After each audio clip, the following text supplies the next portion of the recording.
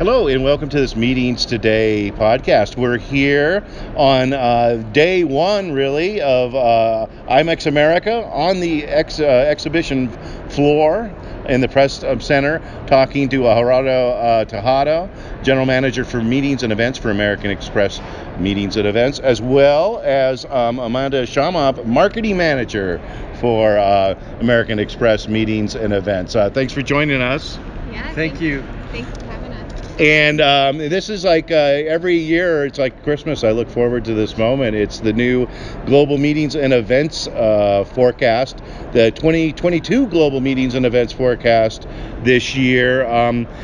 Why don't you tell, either one of you, what are some of the top line items that meeting planners should be aware of?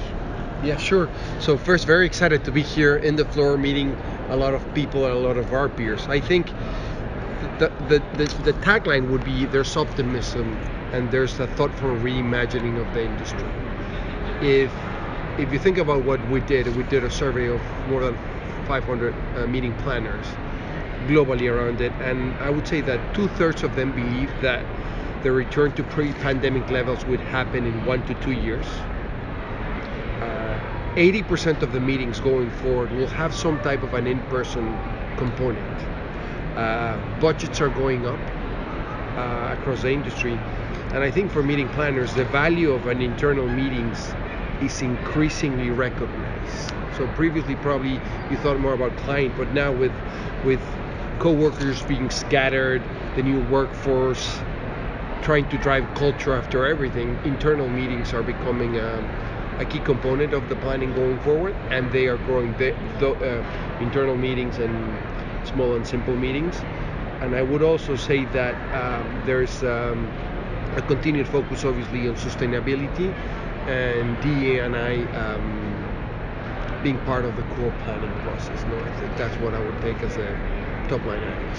Yeah, that was been one of my instincts through this whole thing, is that some of the first meetings to come back will be these in-person meetings where all of these people haven't seen each other for a year and a half or 2 years, and there'll be new employees onboarded. They really won't be familiar or have that in-person experience with the company culture. I guess, maybe I would have assumed this would have happened 6 months ago, but the Delta variant came, as everyone knows. But maybe expand on that and what some of the respondents were saying. Yeah, so the respondents definitely echoed that sentiment that they're ready to get back to in-person, and with the lead, meeting of internal meetings and small and simple meetings, that definitely supports that trend. With scattered workforces, there's a lot of talk within our industry experts that we interviewed for the forecast, talking about, getting teams together and the value of doing that. One of the other trends that I wanted to make sure we talked about was the role of virtual and hybrid, because that was something that, we knew that virtual and hybrid was a big deal last year, and this time in the forecast we're seeing people talk about what is the role, and it's really an enhancer to the meeting or event, not a pandemic necessity, if you will.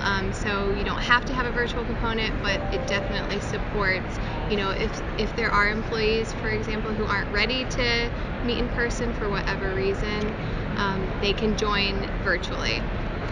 And I really suppose that planners have had to up their game, or really relearn, or even establish a game to even begin with for virtual and hybrid meetings. I noticed in the forecast that you mentioned that planners are looking to leverage the lessons they learned during the pandemic. Maybe expand on that. Well, yeah, I would say the first thing around that is that a meeting planner now not only has to be an end-to-end logistics expert, but also has to focus on attendee experience, coordinate virtual components, incorporate duty of care. And during the forecast, we also did a couple of other special sections, one around measuring ROI, which is now a new request for meeting planners, and the other one is to be ready for anything, because you don't only have to have a plan A, but a plan B, C, and maybe a D one. Yeah. So I think that's what happened. And on the survey, we said, I would say that more than 2/3 of the planners believe that they would rate themselves 8 or higher on a 10-point scale on their expertise about what they've learned in the past 18 months around managing virtual and hybrid. And it's around the balancing act. It's, as Amanda said, how do you enhance the event, but at the same time, how do you manage when you have a hybrid component, so that you can understand that both attendees have a similar experience and they can leverage what the end result of the meeting should be. And that's interesting. Did they mention anything about the cost associated with that? Are they concerned about that? I know there's so many different solutions for virtual and hybrid meetings at so many different price points and depth. What is your take on that? Yeah, so they definitely did mention that budgets are going up, and that could be, the reason why, as we think about, hybrid is not as easy as just putting, teleconferencing on and video streaming. There's a lot more cost related to it, so that's likely why budgets are predicted to go up. Also, there have been a lot of challenges with virtual, and that came out within the survey. Planners did say that virtual didn't always meet their needs. They weren't able to get the engagement that they wanted out of a meeting, or really prove the value. So that's something that planners are thinking about as they add a hybrid component, a virtual component.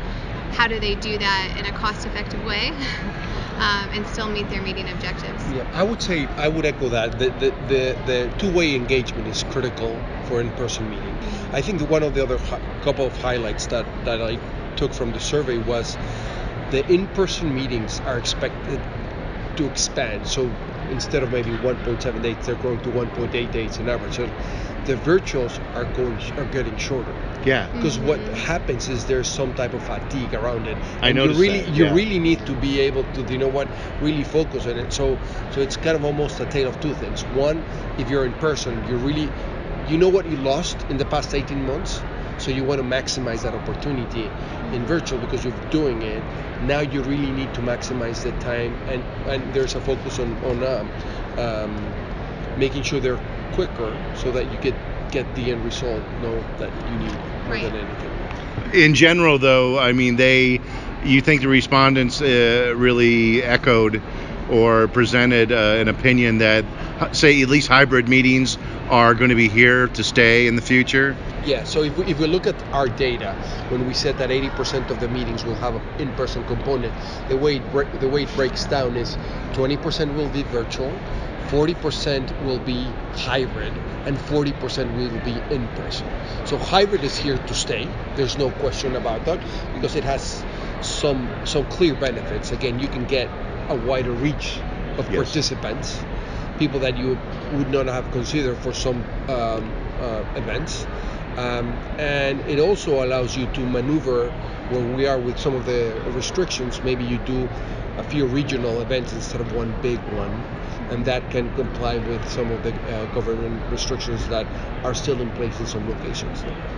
And what do you hear about air travel? I know drive-to meetings were a very popular option, and like you said, smaller regional meetings. What is your take on? I know there's been a lot of challenges that carriers have had recently with Southwest, etc. What are your respondents telling you about air travel in their upcoming in-person meetings? Yeah, I think, as you said, air travel is not a must now in most of the meetings, because a lot of the planning now is how can we do regional and have different options. So I think it was around 60% of the meeting planners believe that there would be a group air component. So it's not all of them, but it's part of it. So I think it's going to grow, and as soon as people feel more comfortable in certain locations, that's going to grow. If you think about it, where do I think that's a bigger impact? Those international meetings that probably at this point in time are still being planned more than executed, up to now. But hopefully that will come back, and there's also some type of a component around group air, around making sure that you comply with some of the new priorities around sustainability. Mm-hmm. So that's another piece that now it comes into the puzzle, and another thing that our meeting planners have to consider when they plan an event. And you mentioned sustainability, and the sort of the popularity of that is holding steady.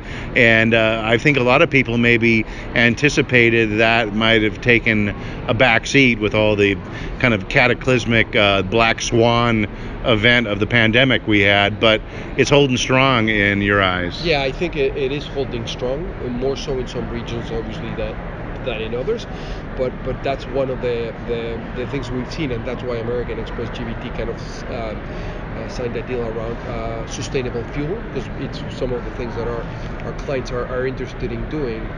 But I think sustainability is just more than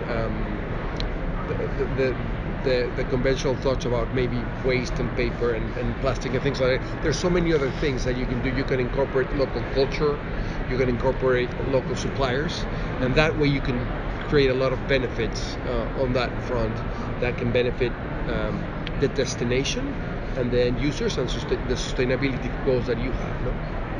And I think you mentioned like diversity and inclusion are top of mind too. And what is your findings on that?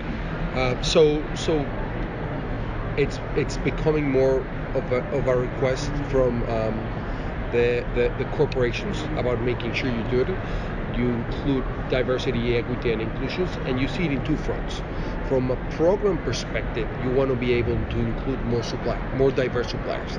And from an event perspective, what you want to do is make sure that you have speakers, for example, that relate to the participants that you have in a meeting.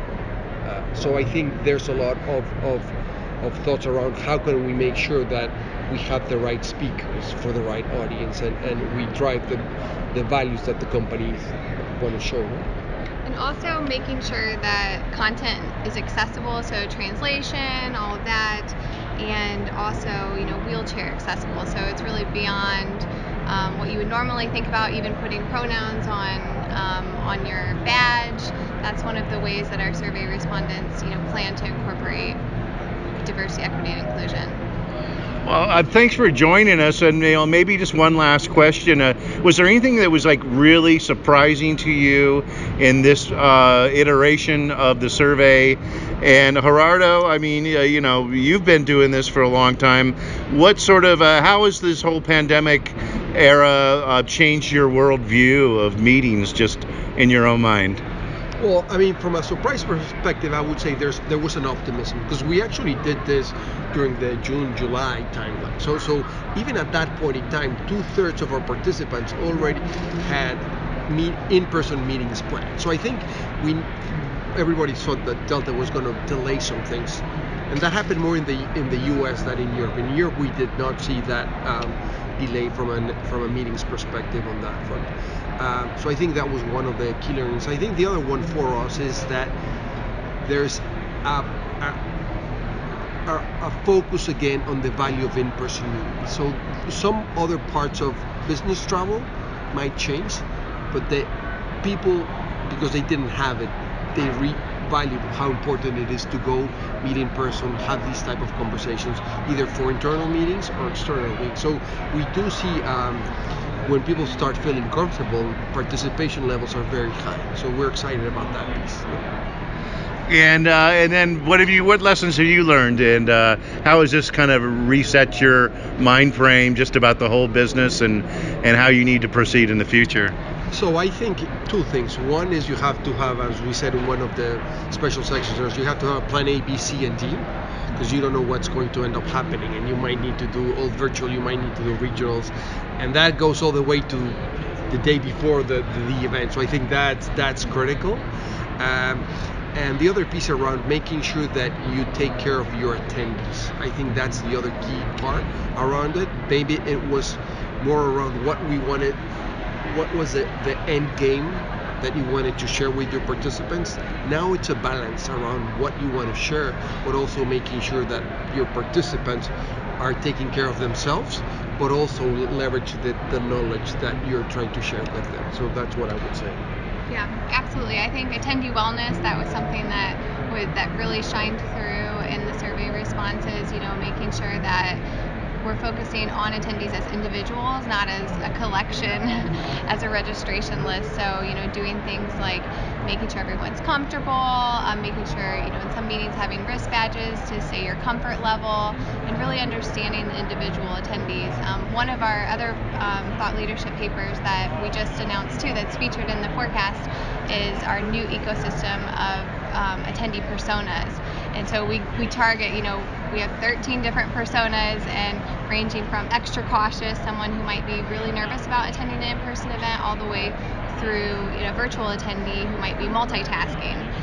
So really, trying to understand your attendees, understand who's coming to your meeting virtually, in person, and getting into their heads to figure out what would be the best experience and the healthiest experience for each one. Well, great. Well, thanks for joining us, Amanda and Gerardo. Thank you very much. Thanks for having us. And that was Gerardo Tejado, Senior Vice President of Meetings and Events with American Express Global Business Travel, and Amanda Shamov, Marketing Manager.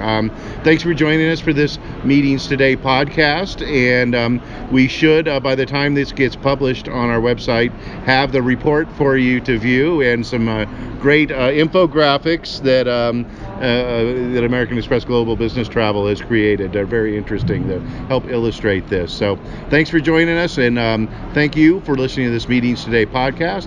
Head on over to meetingstoday.com and check out our podcast section for all sorts of other broadcasts with industry thought leaders. Thank you for joining us from the floor of IMEX America 2021. I'm signing off.